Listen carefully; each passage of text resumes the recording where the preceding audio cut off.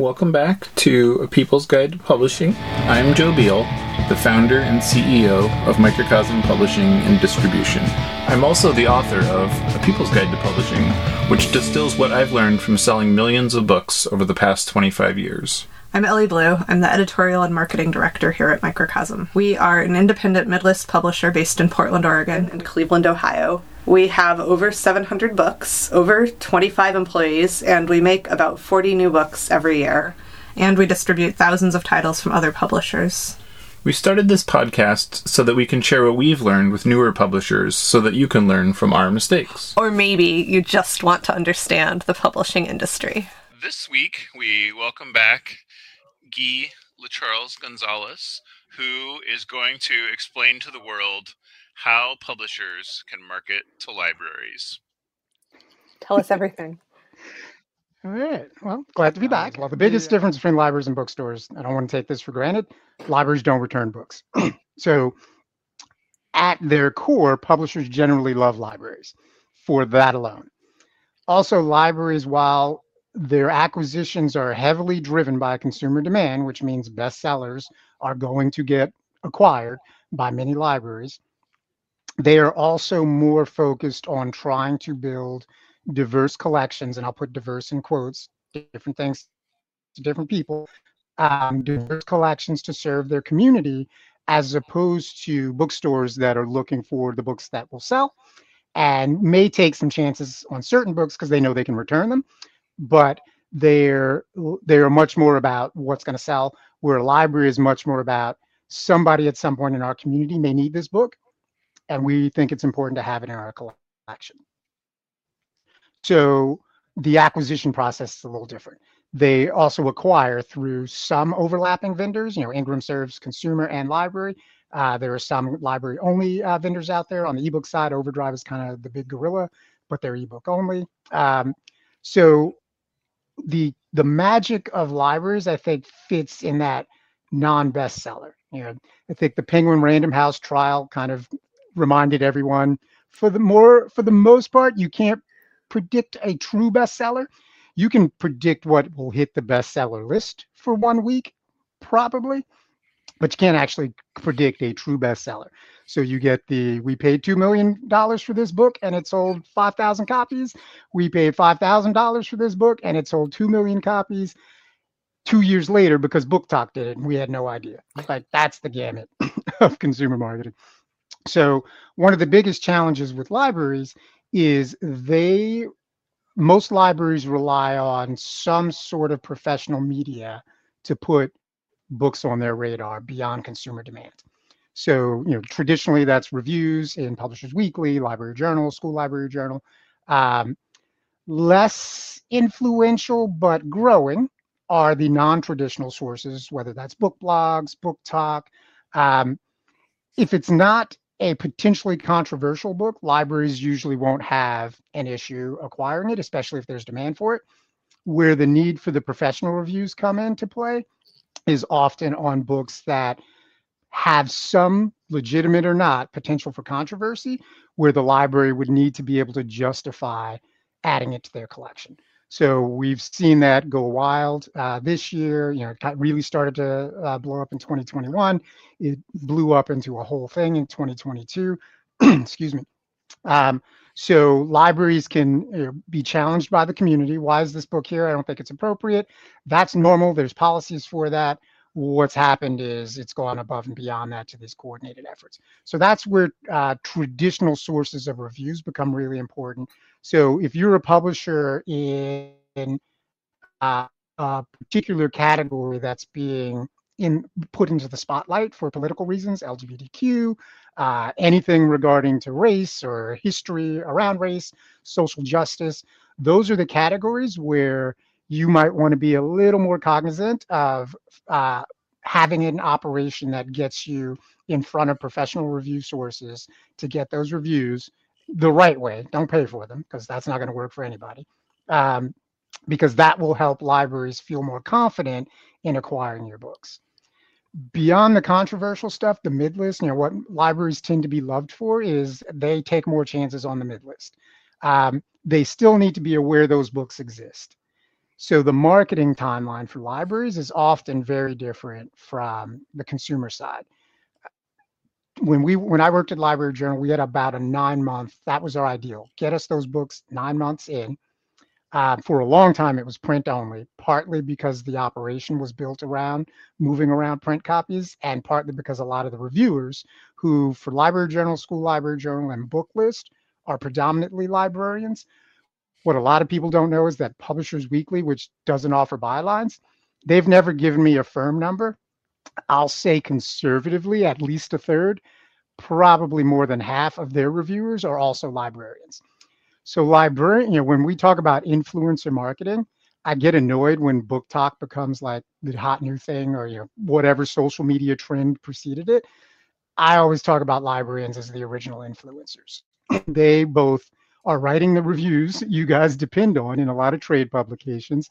They're as active on social media as any random book blogger, and in their community recommending your books locally, which outside of an individual bookstore, you're not getting that. And I have some numbers. So in the US alone, there's more than 100,000 libraries. Vast majority of those are school libraries, but don't discount them, especially if you're publishing for children. Those librarians are probably your best source to influencing those kids, because kids don't get to spend the money. They tell parents what they want, and it's either their friends, or if they're in a good school, their school librarian exposing them to interesting titles.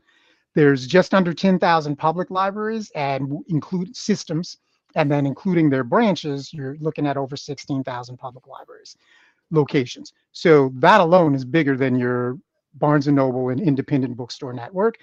And yet independent bookstores get talked about like they are the magic grease that without them, the publishing industry would fall apart. I love indie bookstores, but I get really frustrated when libraries don't get that same level of love. And again, libraries don't return your books. And then if you're publishing in the academic space, there's about 3,000 academic libraries that you can market to. Don't make the mistake of talking about libraries as a monolith. Just like independent bookstores, they serve distinct communities. School libraries are going to be different from public, different from academic. So know who you're trying to reach in the library market, and then know where they get their information. So public libraries, I already talked about, they depend on consumer sources, but the trade media is big for them. Same for school librarians. School librarians spend a lot more of their own money on resources than public librarians. So keep that in mind as well. The ad in a print trade publication on the K-12 side may not be as effective as the digital version, because school librarians don't have money to burn on a $100 subscription, but they'll read SLJ for free online. Academic has its own segment category of publications that serve them for reviews. And libraries altogether spend over $4 billion on digital content alone, and they spend more on physical content. So libraries are a huge market that don't return books. If you're not a publisher that's big enough to have a library marketing department, cheap. Look at what the big five. So one good thing about the big five that I think is always worth taking a look at is they all have a library marketing department. Most of them are pretty good. Most of them are much closer to libraries than the overall company is, to the point where Macmillan made a very problematic decision a couple of years ago that caught their library marketing team by surprise. They were not in support of that policy, the embargo on ebooks, but they had to push through it. So if you don't have a dedicated library marketing department, take a look at what the big five's library marketers are doing. Norton has a pretty good one. There's some comics publishers, Image, Dark Horse, both of them have dedicated library marketing operations. Learn from what they're doing to figure out, obviously pick the one that's closest to your category of publishing. The most important thing, go talk to your local librarian. Learn how they acquire books. Learn who they acquire books from. Bookstores complain about having to buy books from 2 or 3 vendors. Wow. Libraries have multiple vendors they have to acquire stuff from, and they've got a community asking for a variety of resources beyond just books. So you can learn a lot just from talking to your local librarian. I encourage every publisher, wherever you are in the country, get to know your bigger library system, not as the smarmy salesperson that's going in to try and make a fake friend to make a sale, but to really understand how they operate, where their needs are, what's circulating. That's one thing. When I was running Panorama Project, we had the Panorama Picks thing where we would look at the the books with the highest unmet demand in regions across the country, and we were using overdrive data for that.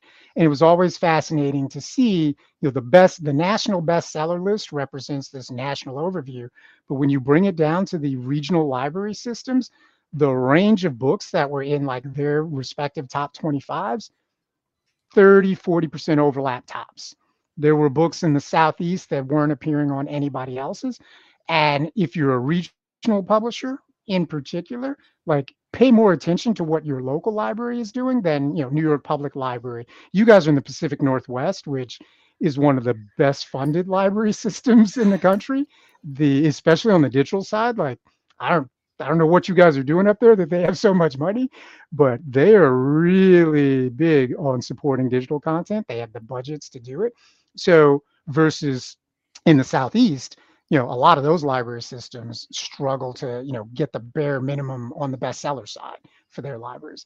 So really dig into your local library system, make a friend, understand what they do, go to some library events. One thing libraries do that a lot of people don't recognize is in their day-to-day marketing of books. So one of the analyses we did at Panorama Project, there was a debut, I think she was a memoir author. She wasn't from the Midwest. Cuyahoga County did a whole event around her book. It was a single event in the library. They did it on their website. They have some local media partnerships. We calculated based on local regional media rates. That was about a $15,000 marketing campaign that the library executed around this one event for this one book for a debut author not from that area.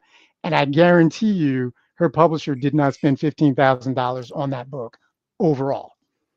So that's the level of push a library can put behind your book. A lot of it's organic. A lot of it is driving off the marketing you're doing. And then some of it is they've just got a really smart publisher in their community who's worked out a relationship with them. And the library becomes one of their best channels for mutual support. So I think libraries offer a lot to publishers that get underlooked or taken for granted. And some of that is because there's not a lot of hard data to measure their impact. I don't know if you guys know, most publishers don't actually know how much of their sales explicitly come through libraries. And you certainly don't know how much of that is driving consumer sales afterwards. Right. Those are great points. And we run into this a lot where, I mean, and to some degree there's, it's like the black box problem where you could look at, like how much certain library jobbers are ordering and but, for example, like our export sales go through the same channels, so our sales to India, for example, could be that, or they could be to a public library in Missouri. Like it goes through the same channels, so we just have no idea, right? And I think for other publishers, it's even sort of worse than it is for us because they're further intermediated from those outlets. But yeah, so it's interesting, and what we run into a lot that I found really interesting about libraries is even parents are very protective, even conservative of what their children can get into, but the librarians are sort of pushed on the other end to get sort of edgy topics or things that just like people in their community are interested in, even if that might upset some people, and then they sort of have to backpedal to substantiate those purchasing decisions. So can you talk about how that works in practice? So in a properly functioning system, there are policies in place where, you as a parent, unfuck your shelf. Why is that visible from the kids section? Obviously that's not going to be shelved, most likely, in the kids section. But there are complaints that, take that leap. Like, I'm in the kids section. I can see it over there. That's inappropriate. We should pull it. Most libraries have policies in place where a member of the community can challenge that book. And there's a process that goes through. Some include temporary removal of the books. Some include it stays until we make a decision.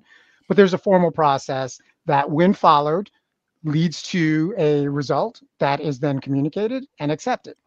What's changed over the past year and a half is these are not good faith challenges. These are organized challenges that aren't even really about the books at all. And I feel like it took the industry way too long to recognize the political aspect of these challenges. And we went into this year and it was going to be, hey, ban book marketing. Oh, if the library doesn't have it, go buy it. Like, you're missing the point. It's not using this to sell more books at the bookstore. There's something underneath this. So the problem has come in where libraries, for various reasons, have on their own decided to circumvent those policies because the pressure is just too much and they don't have the support. If you're a publisher of books that are being challenged, I think one of the things you need to do is be more vocal first and foremost in your support of libraries. Don't just rely on ALA. They're Unite Against Book Bans. That is your typical trade organization window dressing that, last I checked, is still just funneling money to their general operations fund. It's not a dedicated fund to fight to support libraries in the challenges against book banning. It's the equivalent of the ALA sticker that a lot of publishers have that say we love libraries, but then don't offer their books to libraries at fair rates or at all or whatever. So if your library isn't following those processes, this goes back to act local. It's one thing to put your statement on Twitter and blah, blah, blah. Wherever you are, go to your local library, understand how it's working there, join the board. Like, I've been surprised to not say, well, I shouldn't say I'm surprised. I'm not surprised. There's not a ton of publishing people saying, hey, I'm running for my library board because my community. Now, this might be because we all live in relatively liberal areas and it's not our communities this is happening. So, caveat there. But that's the way to fight it, is if you're in a community where that's happening, join the board, join the library board, and actually step into the fight. Do all the marketing and ambient support you can do, but that's at the local level, that is the most actionable thing any of us in the industry can do if that's happening in our community where that's an option for us. Mm-hmm. Excellent. And so do you, and this is sort of to put Ellie on the spot. So we were discussing the Macmillan embargo a few weeks ago, and and she had the idea that, like, you could use this to sort of bolster your position, where, like, you could create a solution that sort of works for everybody, and whereas, like, this has kind of been framed as like an us versus them, rather than like a I guess in publishing that's all, or in America, it's everything is kind of framed as oppositional rather than like a cooperational system. And without like getting too far into that, because I feel like it's not so much about them as it is about, like, often when there's budget cuts or people see sales receding, they sort of panic and don't really think through the decisions or think through, what the actual impacts or goals are. Are you picking up what I'm putting down? Me or Ellie? You. Oh, you said you were putting Ellie on the spot. Okay. I don't feel on the spot. You could do better than that. I'll try harder. Yeah, you want to frame your idea a little more, Ellie, because I don't actually remember exactly what you were. I don't remember what we were talking about either, to be honest. Okay. We might just need to cut this part. Weeks slipped by, but so I guess it's more like the cooperative solution is really the win-win rather than this whole, like, it's gotten so factionalized. You know what I'm saying? Yes. So, I think there's the Macmillan example, which was fascinating because in John Sargent's mind, he believed he was going about this in a collaborative way. And to some, in his very limited defense, he did talk to a handful of librarians. the ones he didn't talk to, had very good reasons why they were either not the right ones or not broadly representative enough to make such a big decision. I think it's the catch-22 of he talked to individual librarians rather than the respective organizations. As someone who's dealt with those organizations in different ways, kind of can't fault him for deciding to talk to individual librarians. I think you look at the AAP suing in Maryland and New York against those bills that had passed. Everything is oppositional, and every step of the way, the request has been, can we stop fighting about this and come together and figure out a way to make this work? Because at the end of the day, libraries just want to make your books available. Like they're not pirates, and a lot of this feels like some publishers think of libraries as just a different kind of pirate to be fought and exterminated, as opposed to be partnered with to figure out how can we, find a mutually beneficial way to make this work. I think the interesting thing about Macmillan's approach is if they hadn't gone 100% across their entire line with it, I think there was a version of what they did that might have actually worked, because it did speak to a lot of smaller libraries' concerns. It didn't speak to bigger library systems concerns, and those were the ones most upset by the embargo. Most small libraries like, all right, we were only going to buy one copy anyway, so this actually isn't too bad for us. I think he got a lot of that feedback and not enough of the NYPL. We've got 8 million people in this city. You can't give us one copy of a book for 8 weeks. That's insane. So I think, the call I made while I was running Panorama Project, one I continue to kind of put out there just in my own individual advocacy, is get out of the courts and put, BISG, in my mind, is the one best situated to kind of drive this forward, but for whatever reason, they haven't prioritized it, because they're the one industry organization that represents each faction. AAP is all publishers. ALA is an underfunded mess that's all libraries and doesn't do anything well.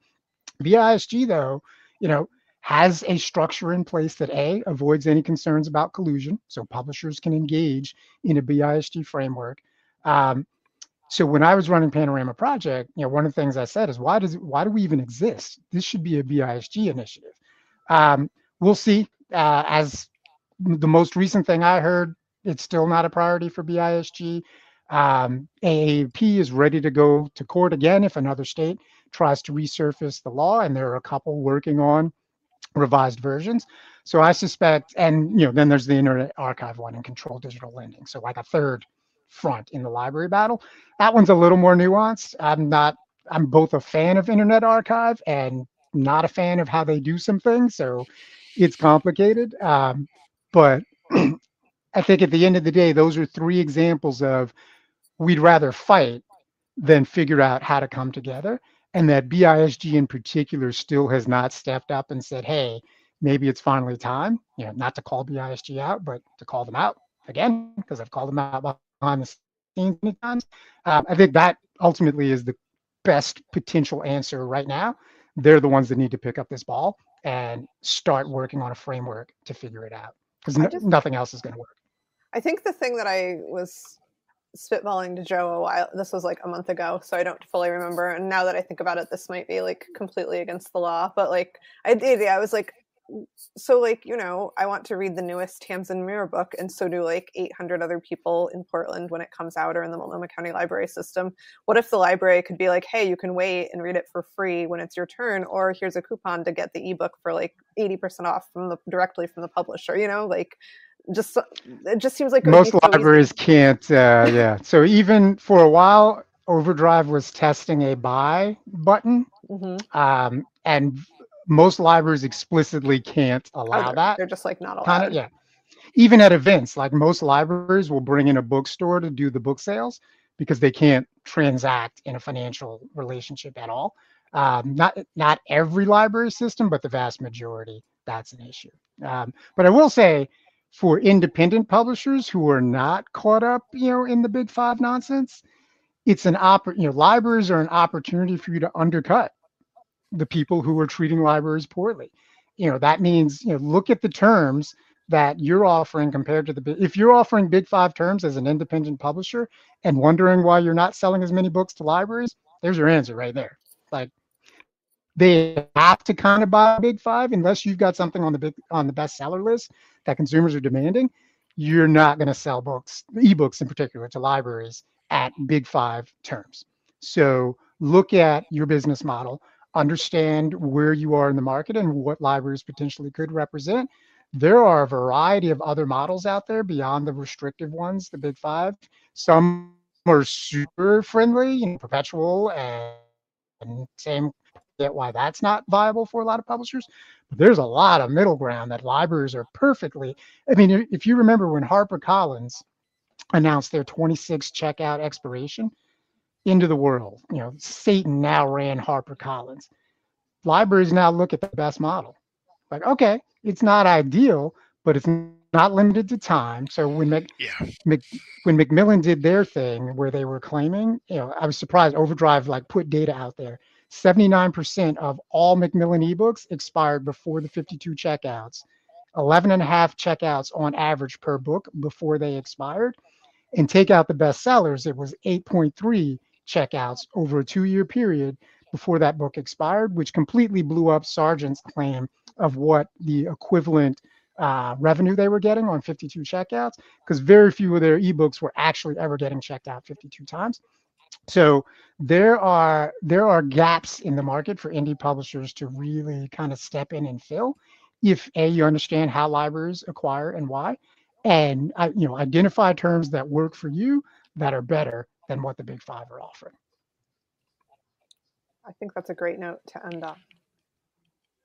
Yeah. And I do want to throw one detail in there. What we've had great success with is just publishing nonfiction books that are mid-list books by any definition that serve a need, and then libraries can easily recognize that and then realize what of their patrons need fulfilled. Whether that's the namesake publishing book of this podcast, that's been a huge book in libraries, to even books like we have a new book about conflict resolution and things like that, where it's just it solves a problem. You don't need to have big name fiction authors or things like that to get placement in libraries. And a lot of your nonfiction is evergreen. It's not new shiny du jour. This is going to be relevant in 5 years. And maybe you do another edition to update it, but it's still relevant. And those are the books that do best in library systems, because those continue to circulate versus, the big boom for 2 months of that bestseller that then fades away and then they expire. If you're in nonfiction, libraries can be your best friend if you get the marketing and positioning right. Mm-hmm. Thank you for recognizing and pointing that out. That is, publishers and librarians, friends forever. Ideally, yeah, we're not on opposing teams. Thanks for joining us once again. Please send your questions to podcast@microcosmpublishing.com so we can answer them on future episodes.